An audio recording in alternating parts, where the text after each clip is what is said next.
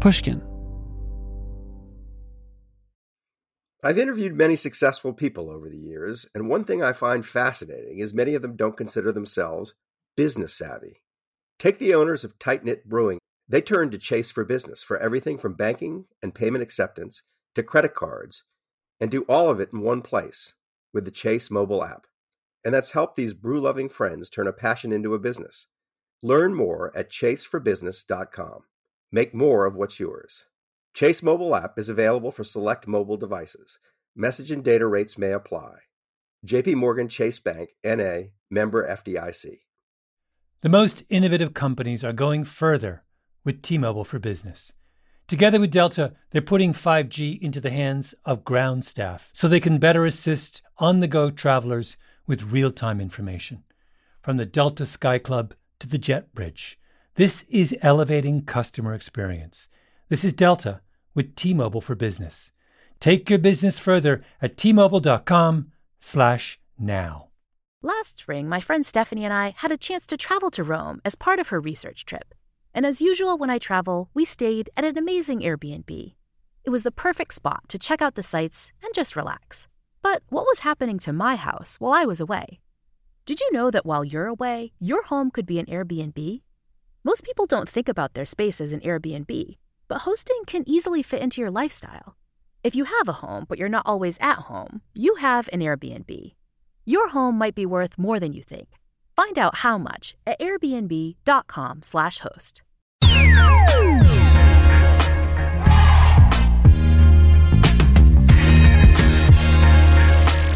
Hey everyone, this week's episode of Talk Easy is supported by Mubi, a curated online cinema streaming a selection of exceptional films from around the globe. Each day, Mubi introduces a new hand-picked gem, and you have 1 month to watch it.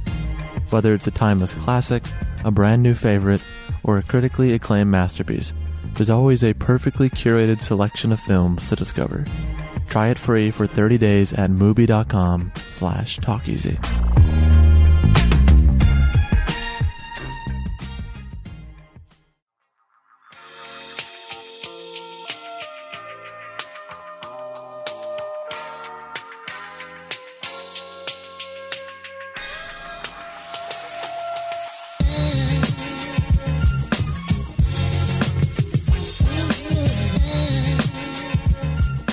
Welcome to the show. This is Talk Easy, a weekly podcast of long-form conversations with the people shaping our culture today. I'm Sam Fragoso. Today on the program, we have the very talented writer Jae Caspian Kang. Born in South Korea, Kang came to prominence, at least for me, in 2010 when the Morning News published a story about gambling titled, "The High is Always the Pain, and the Pain is Always the High." The lengthy essay dove into Kang's personal struggles with gambling addiction, the dependency on poker's inimitable high, the futility of playing cards for hours on end with a group of strangers. It's a piece I've read and reread. It's in part therapeutic for me. I've always enjoyed playing cards. But it's also worth revisiting because Kang puts it all on the line. To continue with the poker theme, he's going all in here. It's elegant prose mixed with piercing, painful memories of a life he's trying to leave. The piece is so good that it garnered the attention of editors around the internet. About a year after the piece's publication, he was hired by Bill Simmons at Grantland to write about sports and pop culture. There he penned vital essays on Ichiro Suzuki, Jeremy Lin, American Idol, boxing, and beyond. His articles didn't fit into a traditional category of sports reporting, though. They were about race and identity, and how he learned to stop worrying and love Kobe Bryant. Concurrent to all of this, Kang wrote a novel published by Random House called The Dead Do Not Improve. That was in 2012. He has since claimed to have not written a word of fiction. There's a reason for this, and it's not ability. It's interest. Like all curious writers, Kang wanted to write about anything and everything that intrigued him. So he left Grantland for The New Yorker, where he was the science and technology editor on their Elements blog. But then that didn't last either, especially once the New York Times Magazine offered him the position of writer-at-large. That's where Kang is now, when he's not splitting his time over advice. There, he's a roving correspondent for their HBO show, Vice News. Here's a clip from his report on the Detroit students that filed a lawsuit against Governor Rick Snyder for violating their constitutional rights to literacy. Osborne Evergreen Academy is a high school on the east side of Detroit. 89% of its students aren't reading at grade level, which is typical for a Detroit public school. Jamarie Hall is a senior at Osborne. He's classmates with one of the unnamed plaintiffs in the lawsuit. What's your favorite subject in school? Math. And you took pre-calculus last year, right? Mm-hmm. So what math class are you in right now? Pre-calculus again. Why did that happen? Like, why are you taking the class over again? Really, I don't think it's enough, even another teacher probably available to teach the next math class. And even if it is, it's probably not even no books for that math class. Kang and I sat down during that trip in New York I've mentioned before. We were outside on Vice's back patio, which exists in some kind of strange alternate universe with a perfect view of the city from Brooklyn.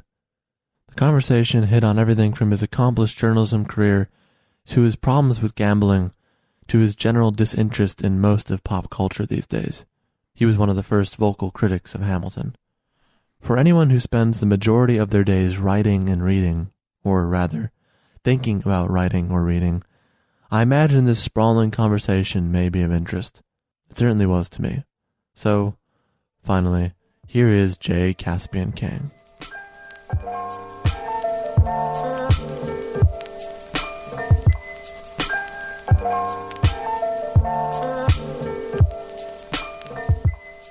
So, where are we?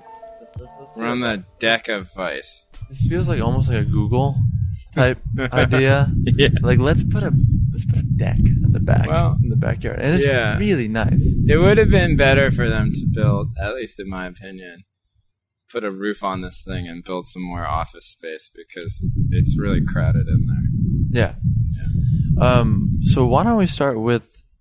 I was mentioning this a little bit, but I've listened to your episode on the Long Form podcast a lot, like maybe 3 times. Oh no, that's weird. I'll tell you why. There's a reason for it. I promise it's not that strange. There's something both like inspiring and really depressing about that episode. And about what I think I don't know, I want to get to the bottom of this, but like your outlook on all of this being media or whatever. And the term I've thought about, and I think you may know what I'm about to say, but like you called everyone a content farmer? Oh yeah, I still think that. I mean, I don't know if I said everyone is a content farmer, but I think that the vast majority of people in media are, making content at a pace that is probably pretty unsustainable for them and leaves them generally unsatisfied. Now, I don't know if that was true of newspaper people or magazine writers or artists or graphic designers or filmmakers 25 years ago. But, I think that just the pace of things has made it so that, and the way that things are sort of scored in terms of whether it's successful or not, that everyone has it in the back of their head that, something that's successful is something that's going to be obviously popular online. And, that fits in, I think, with the incentive structure of media companies that are, increasingly becoming content farms.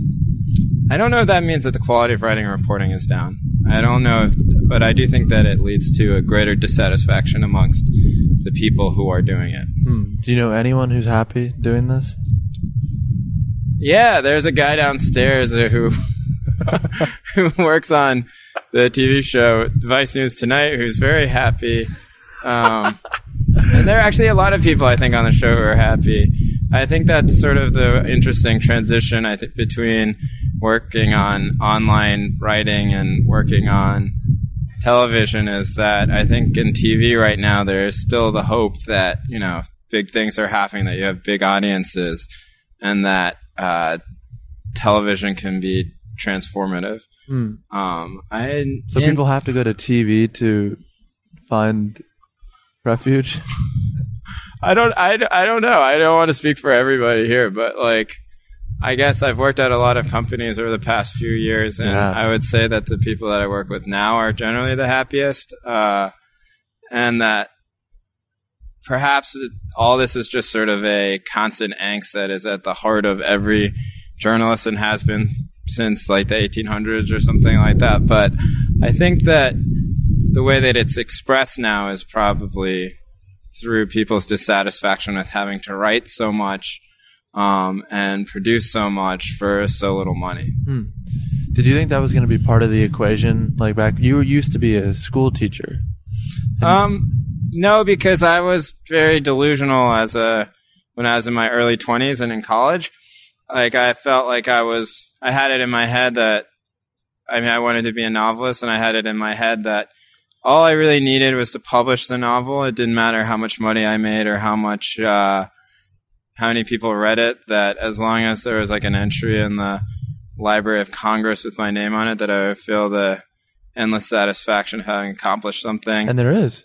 Yeah, there definitely is. But I think back then in my early 20s, late do you feel better? College, that I was much more along like a beatnik type of path or something. I don't know if that term still applies or what it means now, but I'm not sure either, but I think I get it. Yeah. Like it was okay for me to imagine myself as constantly traveling the world and sort of living a life of poverty and spiritual meaning, which certainly hasn't worked out so far. It hasn't worked out. Well, no, I think that I'm at this point pretty much like an establishment media person, So, and I look online to buy couches and stuff like that. So, like, I don't think that the beatnik writer part of my life really turned out. Does that sadden you? It did yesterday. So it comes and goes. What happened yesterday? I don't remember what happened yesterday, but every once in a while I just think, it would be, I think it's whenever I read something very good or I see a very good documentary or I hear a piece of music that I admire quite a bit, I wonder how much mental space it must have taken and how much sacrifice of time and sort of emotional energy it must have taken for the person to produce it. And that I rarely find myself producing things that take that amount of output. Maybe like a couple articles a year. I'm working on one right now that I think will sort of, be the totality of what I could do. But I don't know. It's an interesting comparison because I think that when you're working for a company and you're doing a couple different things, you're writing articles, that it's harder to sort of like put everything aside and like say like, all right, this is like the spiritual evocation of what I care about and who I am. Maybe that's a good thing. I don't know. Maybe those types of things are very vain and juvenile impulses. Juvenile impulses. But like, isn't that what is like kind of driving everyone? A little bit? I don't know, because I maybe not, because like when I think that when you meet like people who I think are dedicated reporters, that they have a real commitment to public knowledge and the public interest. And so some people that you meet or have met, I guess, whether at the Times or the New Yorker or even places that are less prestigious, like they have committed their lives to like trying to find out information to share to the public.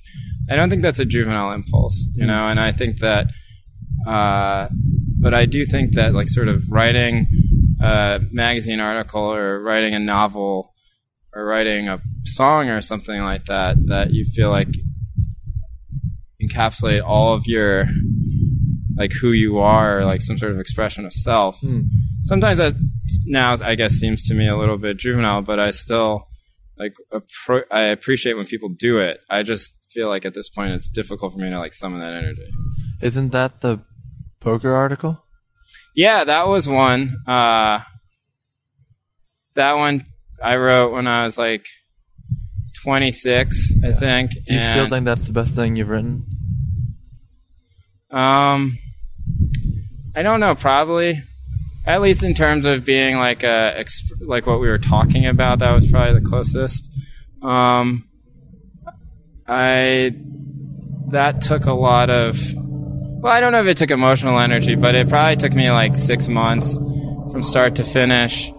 And obviously, since it's a personal essay, it wasn't like I was waiting around for sources or reporting to come through. Like the article I'm working on now has taken me a year, but it's mostly because like I had to wait for things to actually happen, and in the interim, I'm not really working on it. But yeah, that one took a lot out of me, and I feel like that's a sort of experience that I'm not like having as much anymore. That piece takes a lot of, like, anyone who reads it, I think, like, it's really, and I mentioned this before, you know, like, as someone who does play, how did you get through that?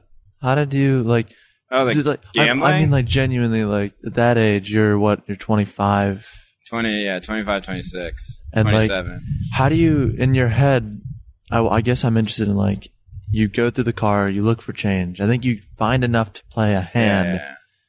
You don't win. And then you go back to the car and you're like driving home. Like, what's on your mind? Like, how do you even work through that? Well, the sort of folly and the sort of power of gambling is that you generally have some sense that it's all going to swing back your way. And even when I knew that it wasn't going to, there were still periods where I would just be like, oh, well, it's going to be fine, you know? And I guess since money, and I guess this is one of the weird sort of paradoxes with a lot of gamblers, is that, like, money doesn't really matter, you know? Like, and money didn't matter to me at all back then. And so then what were you playing for? Being broke was, I think I addressed it a bit in the article, you know? I think it was just sort of like a thrill. Right. I didn't really have, I didn't feel like, I think I was just probably working through something where it was better for me to sort of chase like very moderate thrills sitting around gambling halls in Southern California and New York than it was to sort of address something else. And what were you not addressing? I don't really know. I mean, and that's something that that essay doesn't go into very much. And I think I still don't know. I mean, I think that people who suppress some sort of emotional thing, maybe they don't figure out until much later. So I don't know if I figured it out. It is a high. Like, I mean, and it's like any other drug. I mean, it's potent and addictive, and it's exciting to win. Yeah. But I don't think that really addresses why I would play so much, you know? Were you lonely back then? Not really. I mean, I think I was, not really, I don't think. I mean, I don't know what it is. And that's one of the mysteries, I think, of gambling addiction or any addiction, right? That, like, drawing a psychological straight line from, like, one traumatic event in your life or from some sort of massive emotional need to the addiction is usually, like, it's like a fallacy, you know? So, and so what I mean by, like, the fact, I don't know what it really was going on where I felt the need to play poker 40, 60, 80 hours a week. I think that it was more just that I was doing it and that it was something to do and that it was exciting when I won and it was exciting when I lost. And that at the age of 25, if you're not very social, and I'm not particularly social, if you don't go out a lot, if you're not sort of interested in having a group of friends, and it's not that I wasn't, I just didn't. And did you try or? No, but I've never, you know, I have friends. I generally have a couple of friends I hang out with, and it's just what I'm comfortable with. But, you know, I think that you have to find some sort of exterior outlet, I guess, for youthful energy. And I was writing my novel, I was teaching at a school, but for some reason, every other waking hour, like, I was playing cards. And so, it's interesting because when I turned like 27 or something like that, or 28, then I started surfing every day. Huh. And I think it was the same thing, you know? I don't think there's any difference between surfing every day and playing cards every day for me, except that one is much healthier. Have you had a sort of obsessive personality in the past? Like as a kid, were you? Not as a kid. That's how I felt. Yeah. I felt like every little thing, it'd be like 6-month intervals of like, I guess I'm doing this now. Yeah. And that's all I would do.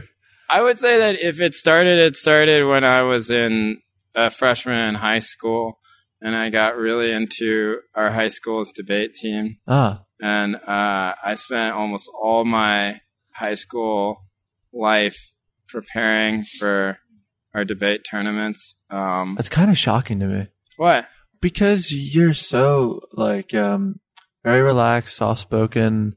Well, debate can be done at different volumes. Yeah, certainly. But maybe not. It's not even about like, it's not like octave level. It's more temperament, to use a Trump word. Like this thing, I met, like when I first met you, I immediately got the sense that you were like a really nice, good guy.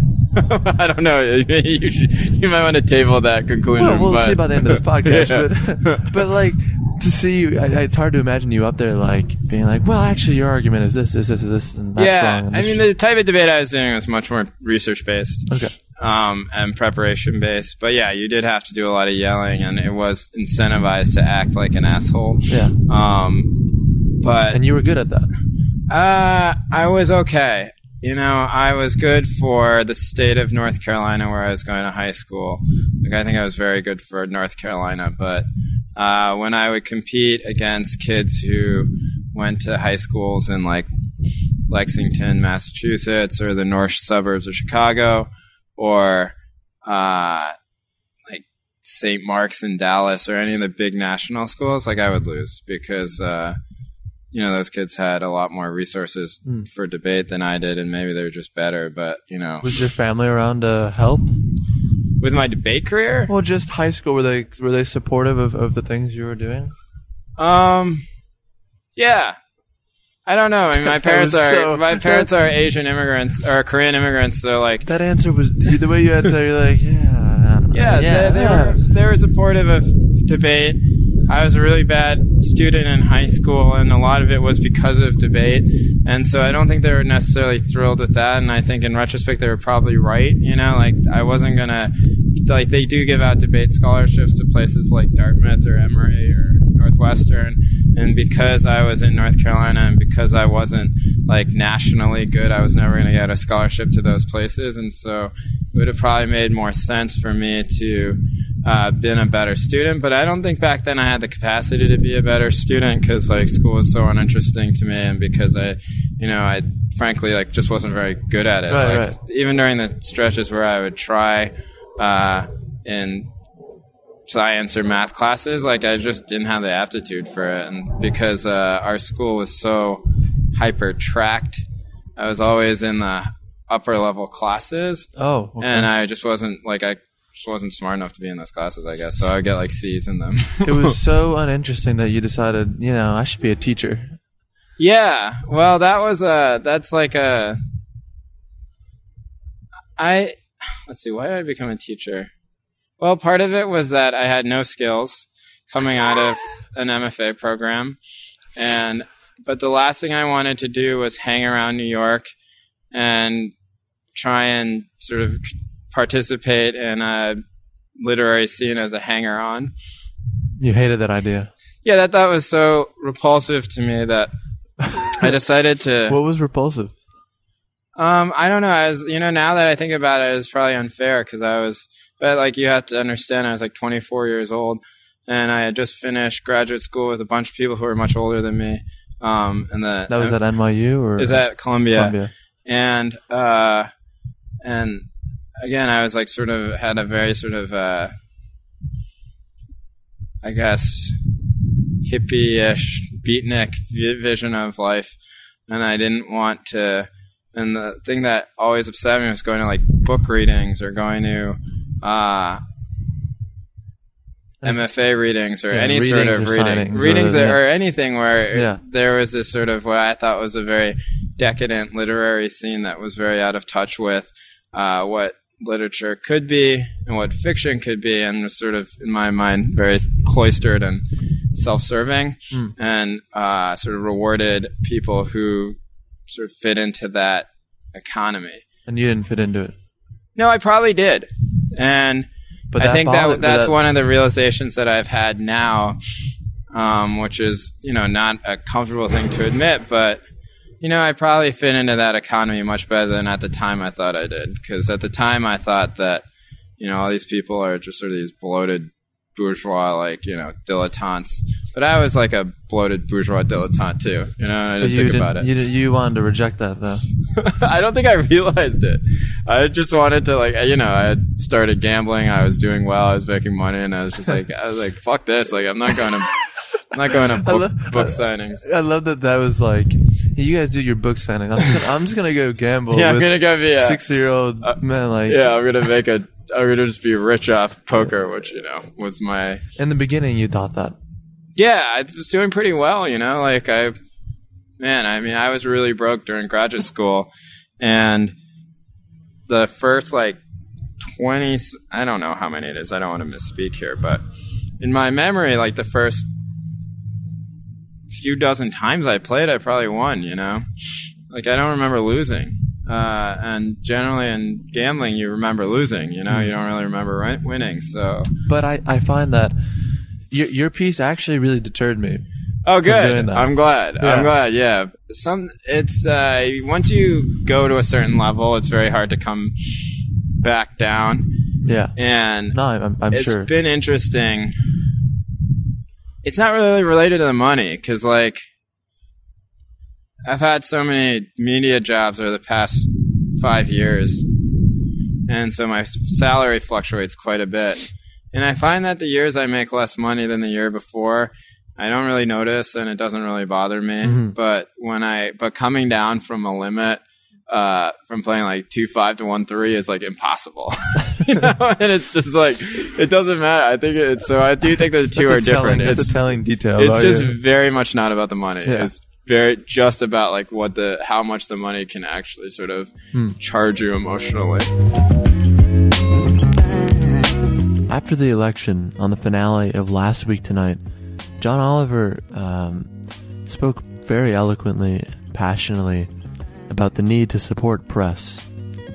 It seems like now more than ever it feels imperative that we support the things we love. That includes people, journalism, art, and I think organizations like Mubi, whose primary interest is expanding the cinematic horizons of those curious to try something new and interesting. Films that will affect your worldview and challenge it. Some of those titles include Badin Badin, which I mentioned last week and was in theaters last week, but can now be streamed on Mubi, and the Anna trilogy, which are the 2 short films that preceded it. If you're looking for something that's less, maybe intellectually challenging, but no less brilliant, check out the Jackie Chan double bill they have going on with Project A and Project A2. It's comic martial arts at its finest. Wild action, silly comedy, perfect timing, Jackie Chan.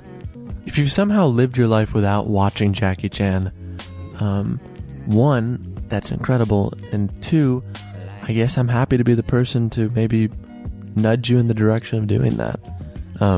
Jackie Chan is like watching Buster Keaton in a way.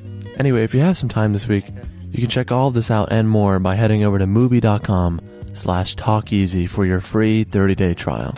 Just signing up and exploring this great platform helps out both Mubi and this podcast.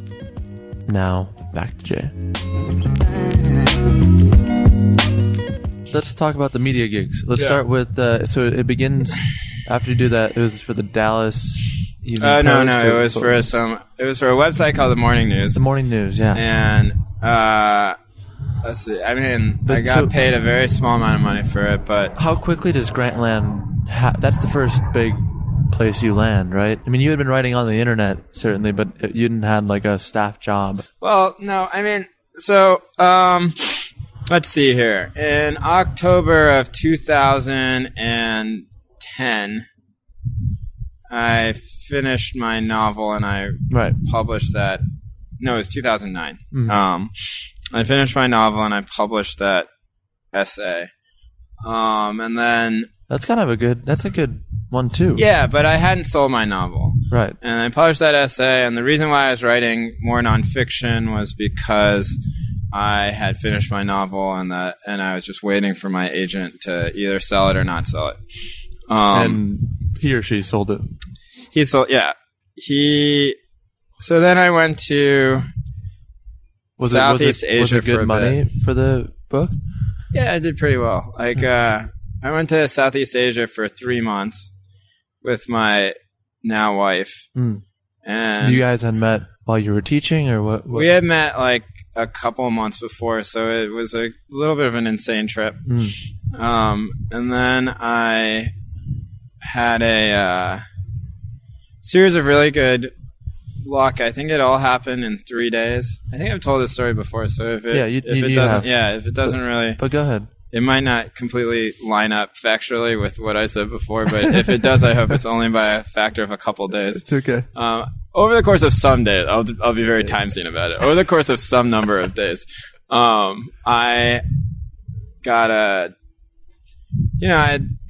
got an assignment from the New York Times Magazine to write about young poker players, and I sold a novel.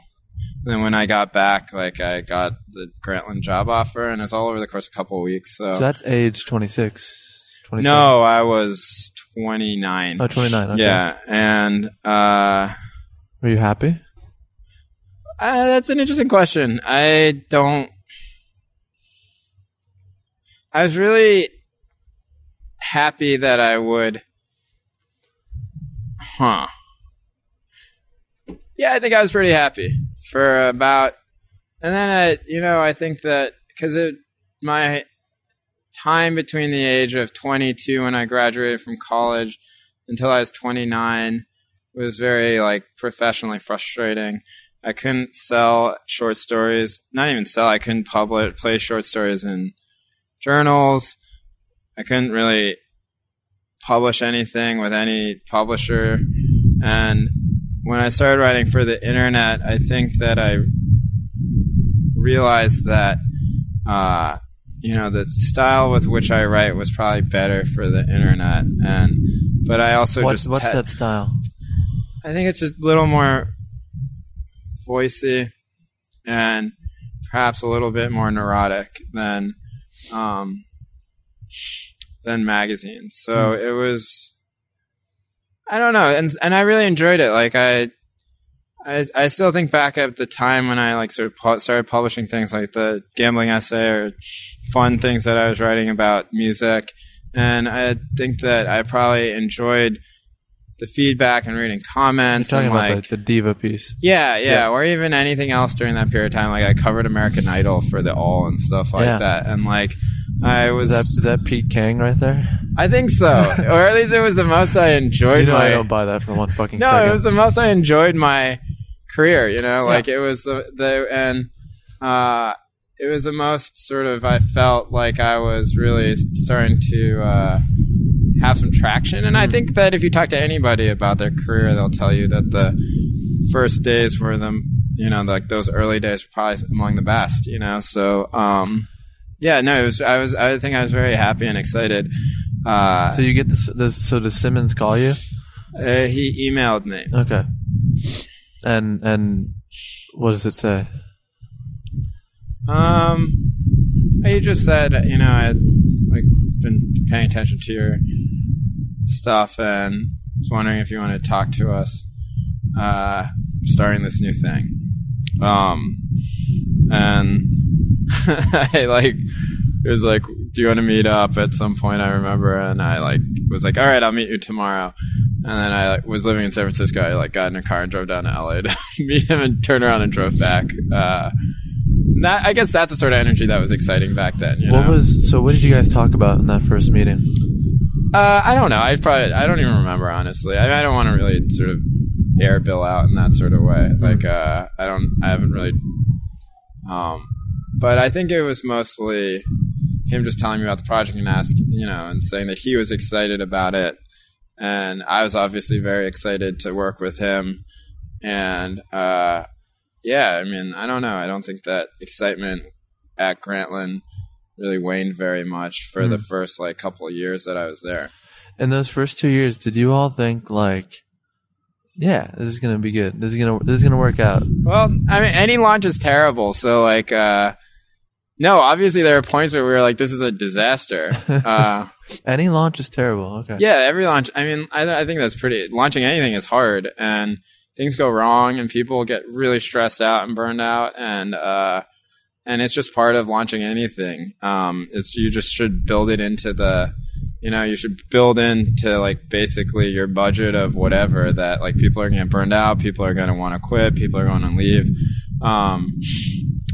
But I think that the one thing that we had there was this sort of abiding belief that we could build something good and that we had been given the resources to build something good, and that if we didn't build something good, that it was most likely our fault, you know? You were getting paid pretty well, right? By media standards? Probably, yeah. I don't know, not that well. Huh. I mean, I was getting paid well comparative to what I had made before, which was like $40,000 a year as like a high school teacher. Yeah. I was going to get paid more than that, but yeah, I guess there are levels to it, you know? Like, I think even like compared to other people at ESPN, probably not that well, but for me, it was great. You know, I had never made that much money in my life, so. So you moved down to LA with your then girlfriend. Yeah. You had this job. Seems good. Yeah, I enjoyed it. It was exciting. I didn't really know what I was doing. I had never edited before when I was editing. But, you know, I tried to find a niche. I guess my niche was quickly like trying to find writers who excited me and sort of signing them up. And you think you did a good job of that? I think so.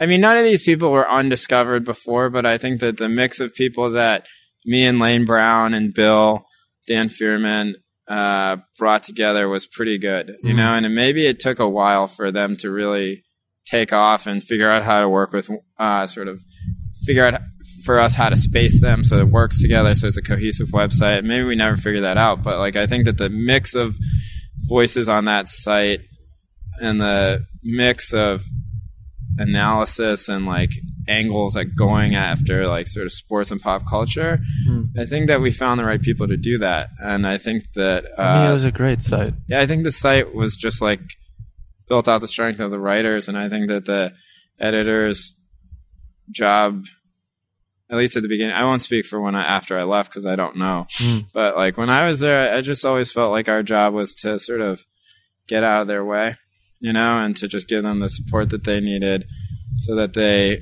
always felt safe, like taking risks. And I don't know, I guess that's sort of the nice thing about a website like that is that like we had a lot of pieces that were bad, but they were never boringly bad. They're always like atrociously bad. And I don't know, I think that it's hard to find that type of environment now, which is why I think that if you talk to people who used to write for Grantland or work for Grantland, like the one thing I think what they probably miss the most is that sort of safety that they felt there. But then you left. Yeah, I didn't want to write about sports anymore. Did it reach its like interest or like intrigue level to you, or like was it a usage thing or no? I had always felt like I had no idea how to be a reporter because I had no reporting background. But I had published in some places that, I don't know, like the Times Magazine or wherever, that seemed to demand a lot of reporting acumen. And you understand why people listening or hearing that comment, they would think, well, how could he say he didn't know how to report if the Times Magazine, one of the premier sort of editorial long-form reported No, I didn't. I had never, the first reporting trip I ever went on, the first piece I ever reported in my life was a New York Times Magazine piece. Which is, yeah. Which I think is very, I don't know, I can't imagine that it's a very endearing thing to say, but it was true. Yeah. And so I just didn't know what I was doing. And I had never been to journalism school. I grew up like only interested in fiction. And so I was like, well, I have this, I can learn how to report on the job, but I don't want to only know how to report about sports. If that makes sense. So like in sports, I was doing a lot of profiles for Grantland, and they really taught me how to like sort of sit with somebody and get something good out of them. But I didn't know how to do like a crime story. I didn't know how to do like a story about social justice or like the criminal justice system and all the sorts of things that I had grown to admire from writers that, that I had started reading, like journalists. When I got to Grantland, I had no idea who any of these people were. Like, I didn't know what I guess like people in the office would talk about like the ASME awards. I didn't know what an ASME award was. What is that? It's like the American Society of Magazine Editors Award. Yeah. And I had no idea. It was just like, it's a thing. I didn't realize that, and I don't think I could have named two writers at the New Yorker who weren't like Malcolm Gladwell or David Sedaris or something like that. But, I really did start to really love reporting and journalism, and like the people that I began admiring, like I realized that the gap between us maybe wasn't on the sentence level, but it was on the reporting end. And so I wanted to sort of leave and try and figure it out. So that's why I left. Yeah. So who came calling? I don't know. I just worked a lot of freelance stuff, and then I took a job at the New Yorker at the website. That was I was surprised when that happened. Not that you. Why are you surprised? You just said it. You just said you knew two writers at the New Yorker. Like, so in my it's interesting. Like, I think most people who go to work at the New Yorker are like huge. Well, at that point, I mean, that I went to work there, I knew a lot more than two. But I don't know. Did it not surprise you when they offered the job? No, because I was qualified for the job at that point. I had started a very been one of the founding editors of like a pretty successful website. Yeah. And the job that they had me doing was like, I appreciated it and I thought it was a good job, but it wasn't something I wasn't qualified for. So I wasn't necessarily surprised that I got the job, but I wasn't implying that, by the way. Oh no! I wasn't, and I'm not responding that way. I was just thinking, like, was I surprised that I got the job? I don't think I was necessarily surprised, but it was a lot for me to process going to work there, because it was, to me, in my mind, like sort of the ultimate institution. And I really felt like I was going to work there for the rest of my life if I was like lucky enough to keep working there. And so I felt very humbled. You felt that there. way when you got the job, that you were like, after the first month of being in the office, you thought, yeah, I could be here. Yeah, I really loved it. I don't know. I mean, I was frustrated in the same ways that anyone is frustrated at any job. But, I bought into the magazine. I bought into the idea that there needed to be some, and I feel the same way about the Times. And I still feel this way about the New Yorker, that like there needs to be a standard, for journalism, and there needs to be a standard for storytelling. And that thing should be big, it shouldn't be a small journal that's just somehow better than everything else. It needs to be like a big market thing. And I still feel humbled sort of by the fact that I have bylines at the Times, and I felt humbled working at the New Yorker. And it was a new feeling for me, not because I felt like I sort of had lived my life and sort of like, as like like completely through the id and, like my own sort of belief in myself. But I think that when you work on a website like Grantland, there's a lot of it is adversarial. We were always like, all right, are we better than Sports Illustrated? Are we better than ESPN.com? Are we better than these other sports websites? And that was our gauge. But once I got to the New Yorker, like it was just like, well, like I can't work anywhere better than this. Right. All I can do is sort of get a better job at this place. But so a lot of that dissipated. So what happened? I don't know. I just got another job at the Times Magazine, And, that you thought was more interesting than the New Yorker job? Yeah, because I was going to go back to writing, you know, and I was editing at the New Yorker. But it sounds like you loved it. So what changed? Nothing changed. I just wanted to write more. And the pace of working online on the New Yorker's website was not allowing me to write very much. And yeah, you only write like a couple. Like a yeah, piece I didn't write very weeks, much. Right? Yeah, but then I sort of realized that what I wanted to do was write again, and so the offer from the Times pretty attractive. So I genuinely left. Was fiction also part of this that you wanted to like write? No, I haven't written a word of fiction since I finished my novel 6 years ago. And is that not? Is that you don't want to? Let's see. I've stopped reading fiction. I've read a little bit of John Letham's new book because it's about gambling, and I realized it was the first novel I had picked up in like over a year. Well, what's going on? And I don't really watch scripted TV or movies anymore. I just watch documentaries and read the news, and I think that's like I actually think it's almost like a age progression thing. Like I know a lot of guys in their 40s who are the same way. And I think I just remember when I was like in high school, my high school girlfriend was upset one day, and it was because she had just had a conversation with her father, and my high school girlfriend was a big fan of fiction. And she asked her father, like, why don't you read novels? You're always just reading like books about war history and stuff. And he was like, well, you know, I'm not interested in sort of like taking in other people's lies, you know, which she thought was and I also at the time thought was an immensely callous sort of Philistine thing to say. Taking in other people's lives? Lies. Yeah. But I've thought about that comment quite a bit over the past 10 years because I think I'm starting to get that way, you know, and I still admire fiction writers. I still admire people who make narrative film. But I'm just not interested in it anymore. Like, I don't want to write fiction anymore. I don't want to, and it takes a hell of a movie for me to get to the theater, like even watch it on Netflix or something like that. Wow.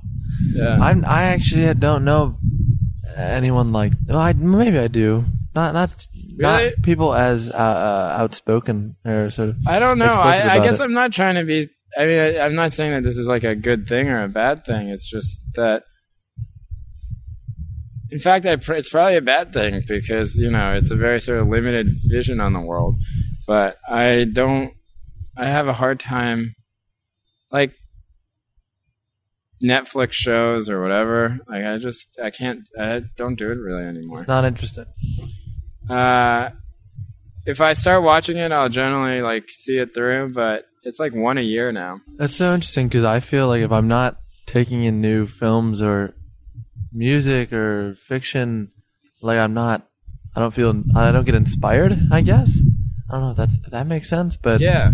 So how did you figure your way around that? Or was that never you? Well, let's see. I also feel like it's just like I'm sad for you. Why? Because there's so much. There's so much good stuff. I don't agree with that. There's so I much. think that you haven't seen any of it. What are you talking about? No, I don't think I've seen enough of it where I don't feel like that. I feel like the things that people get excited about in media or the things that are critically acclaimed, I generally will not like. And How so old are I you? think that was 36. Okay. And that was part of I think that's part of it. Like I didn't, generally I will watch like half an episode or something like that.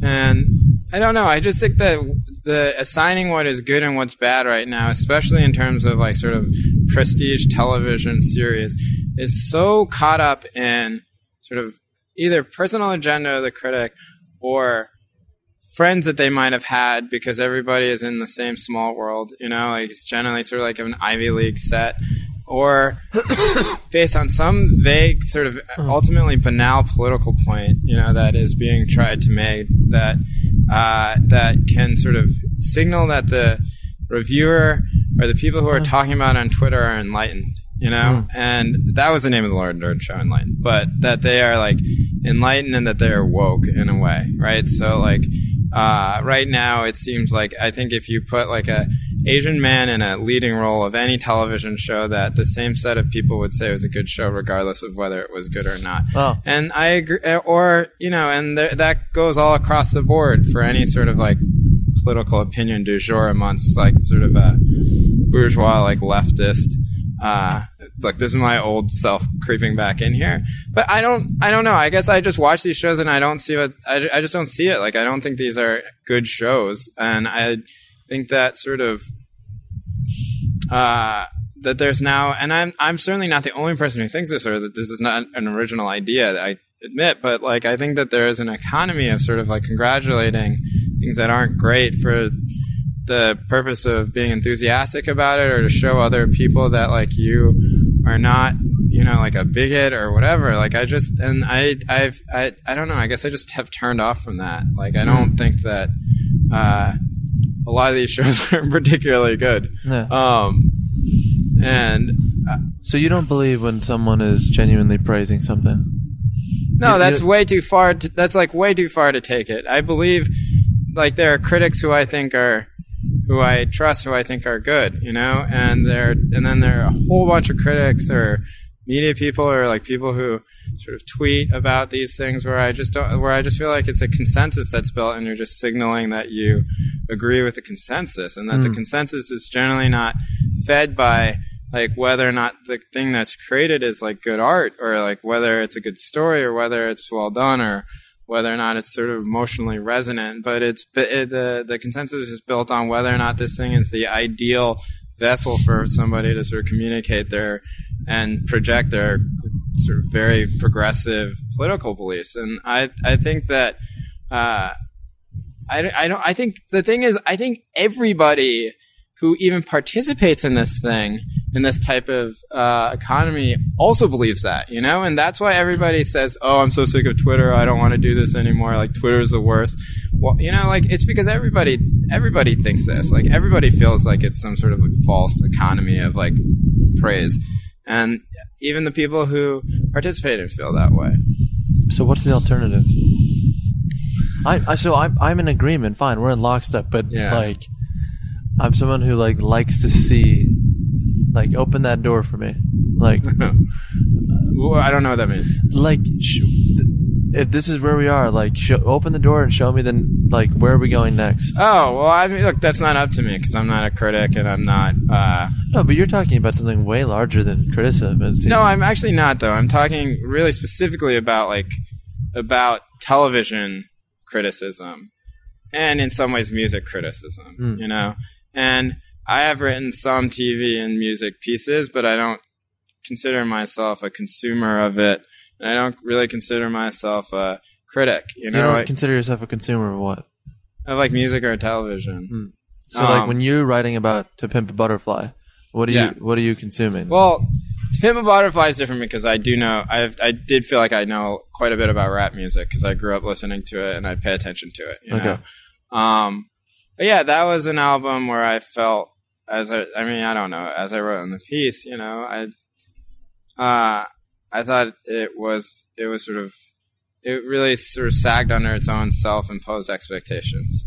And I understand why it, as an expression intellectually, was interesting. And maybe that was the whole point. But I thought that as like a piece of music, that it wasn't as good as his first album.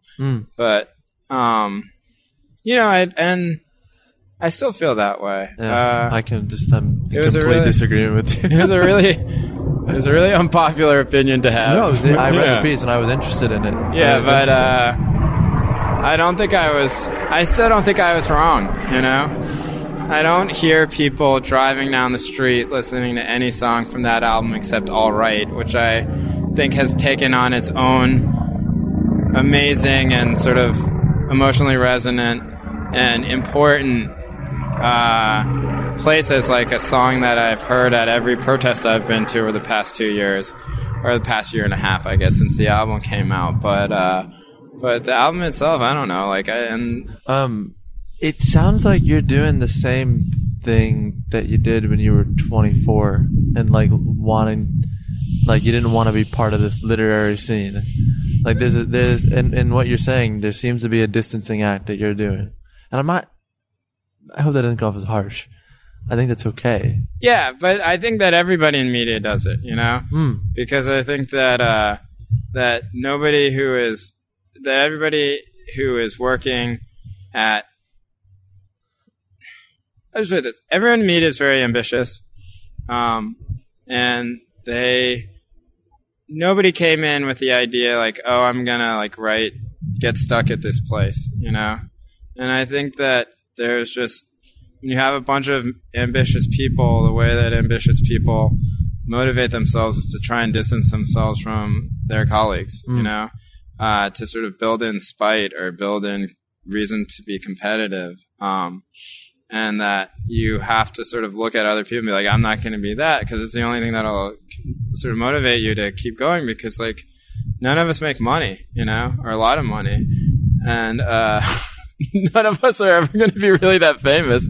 And so I think that's probably part of it. I think it's like internal competition or something like that. Like that. Do you want to be famous? No, not at all.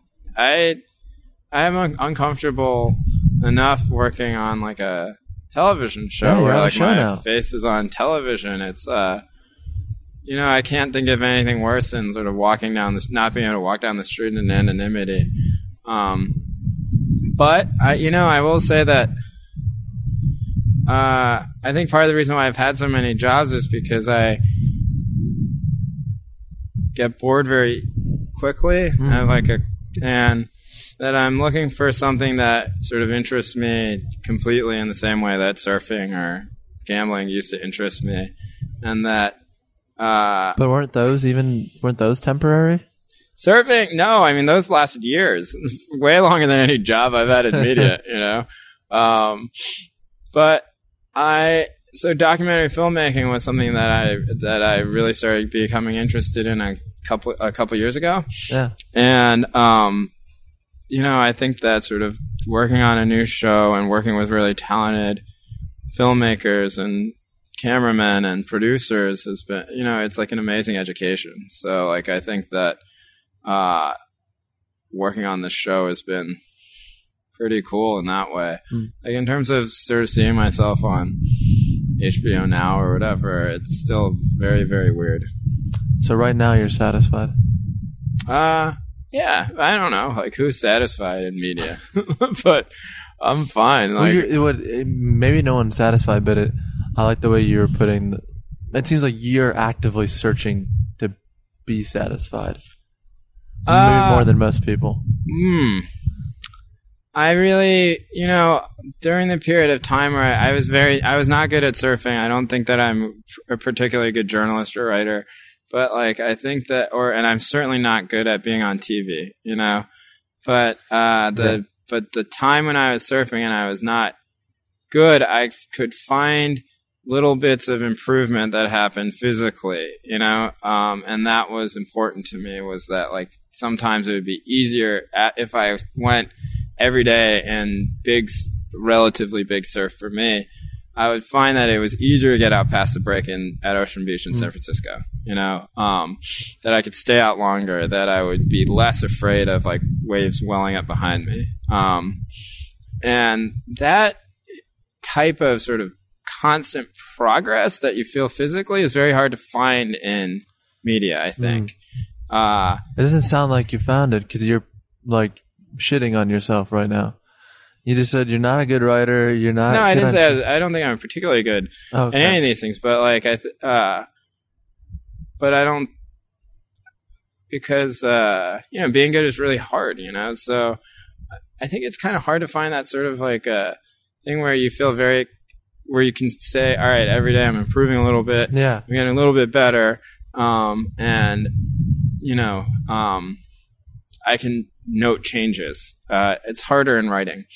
I think that probably over the course of the past 6 years, that sentence to sentence, I've become a worse writer, you know? And I think what I've become much better at is like sort of being type of person who can write for magazines, but I think that, or for like newspapers, or do pieces for, like, I've become a better journalist, but I think since I've become a worse writer. Yeah. And I think that's inevitable. I think it happens probably to a lot of people because, you write in a style that is the style of the publication you're writing for, and that you start to sort of anticipate how you're going to write things, knowing what pushback there's going to be.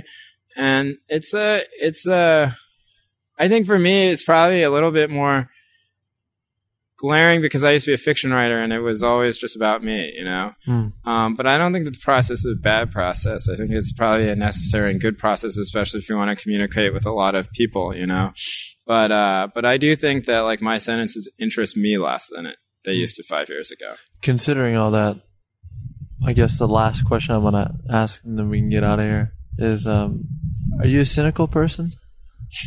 I don't know what that means. I mean, like, do I think... I knew you would respond to that. Do I think that most things will fail? Is that cynical? Yeah, probably. I don't know. Most things fail, and it's good to be realistic about it. And I certainly have failed quite a bit. Like I said, my entire 20s was spent getting rejection letters. Not even in like a glamorous way, just in like a way that was where that was just sort of nonstop and pretty terrible. But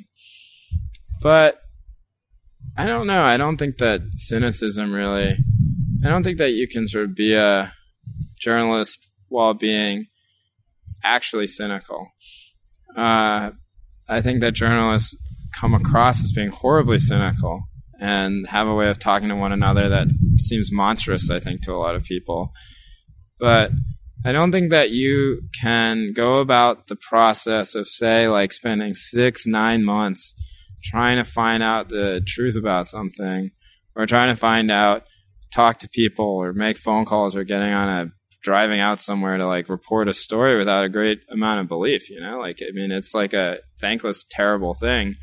And our economy right now is one that's not financially paid very much, Right. And so I think I'm probably about as cynical, or on the exterior, maybe I'm more of a cynical asshole than your typical journalist. But I think that that all of us have like a great amount of belief in things, or else we wouldn't do it, I just mentioned that, or I think about that only because, like, I look at you and I just go over things. Like, let's just do like a sort of fact check.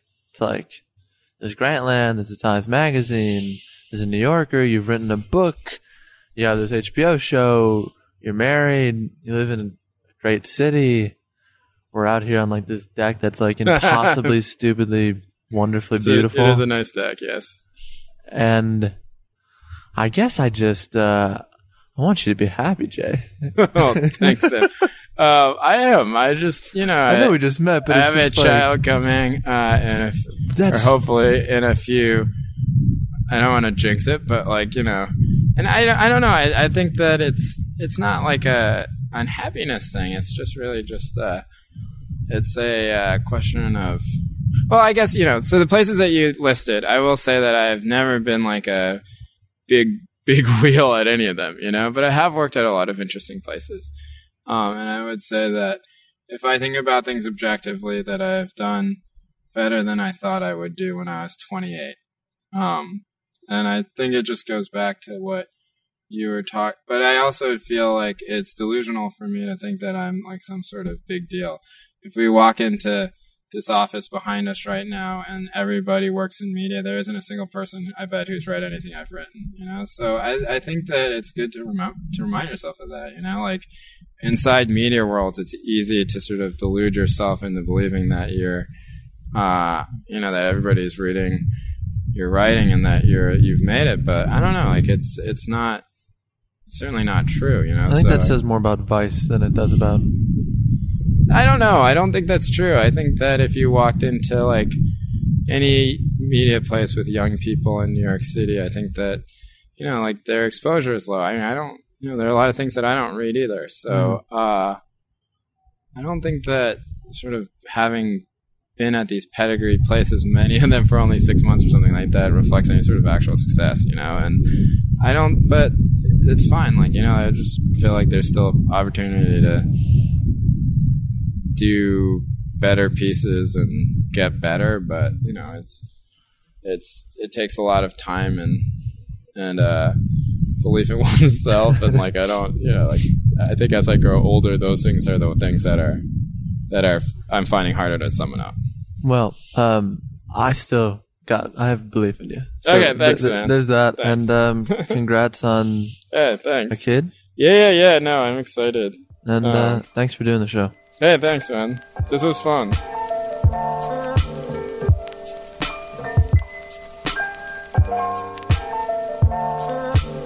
Well, there it is. No kind publicist to thank this week, although shout out to the folks at Vice for letting us squat outside and record this episode of the show. You can read Jay's column in the Times Magazine every month. We'll link to that in the show notes. And if you're an HBO subscriber, you can catch him on your television at Vice News, or more frequently on Twitter at JCaspianKang. Finally, a big thanks to Jay for taking the time to talk.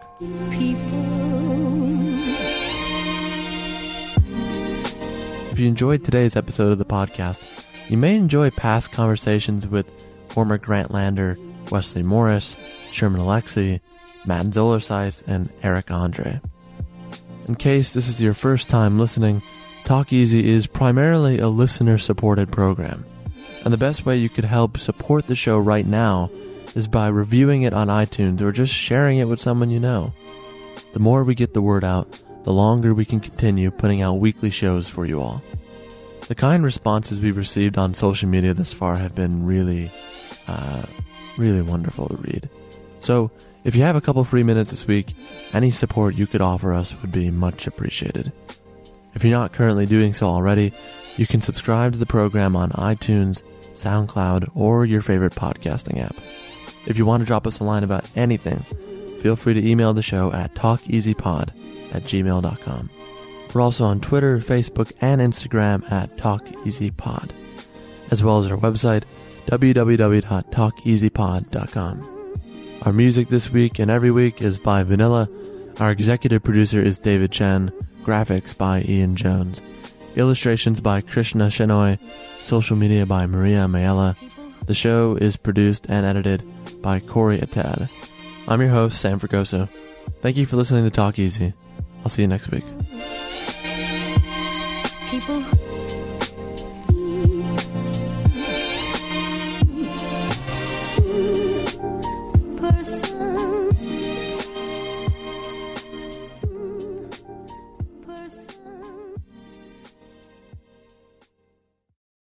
The Medal of Honor podcast is brought to you by Navy Federal Credit Union. It's a special thing to be a member of Navy Federal because they're a member-owned, not-for-profit credit union that invests in their members with amazing rates and low fees. That's why members earn and save more every year. If you are active duty, a veteran, or have a family member who is a veteran or service member, you're eligible for membership. Become a Navy Federal member today. Navy Federal Credit Union. Members are the mission. Insured by NCUA, Equal Housing Lender. The tradition of breaking tradition continues with the return of the Unconventional Awards from T-Mobile for Business at Mobile World Congress. This is an event that celebrates innovators whose bold actions took their industries to new places. If that sounds like you and you're a T-Mobile for Business customer, enter today. If you win, you'll be publicly honored amongst some of the most influential leaders in industry. And me, I'll be there too. Enter now at tmobile.com/unconventional awards. See you there.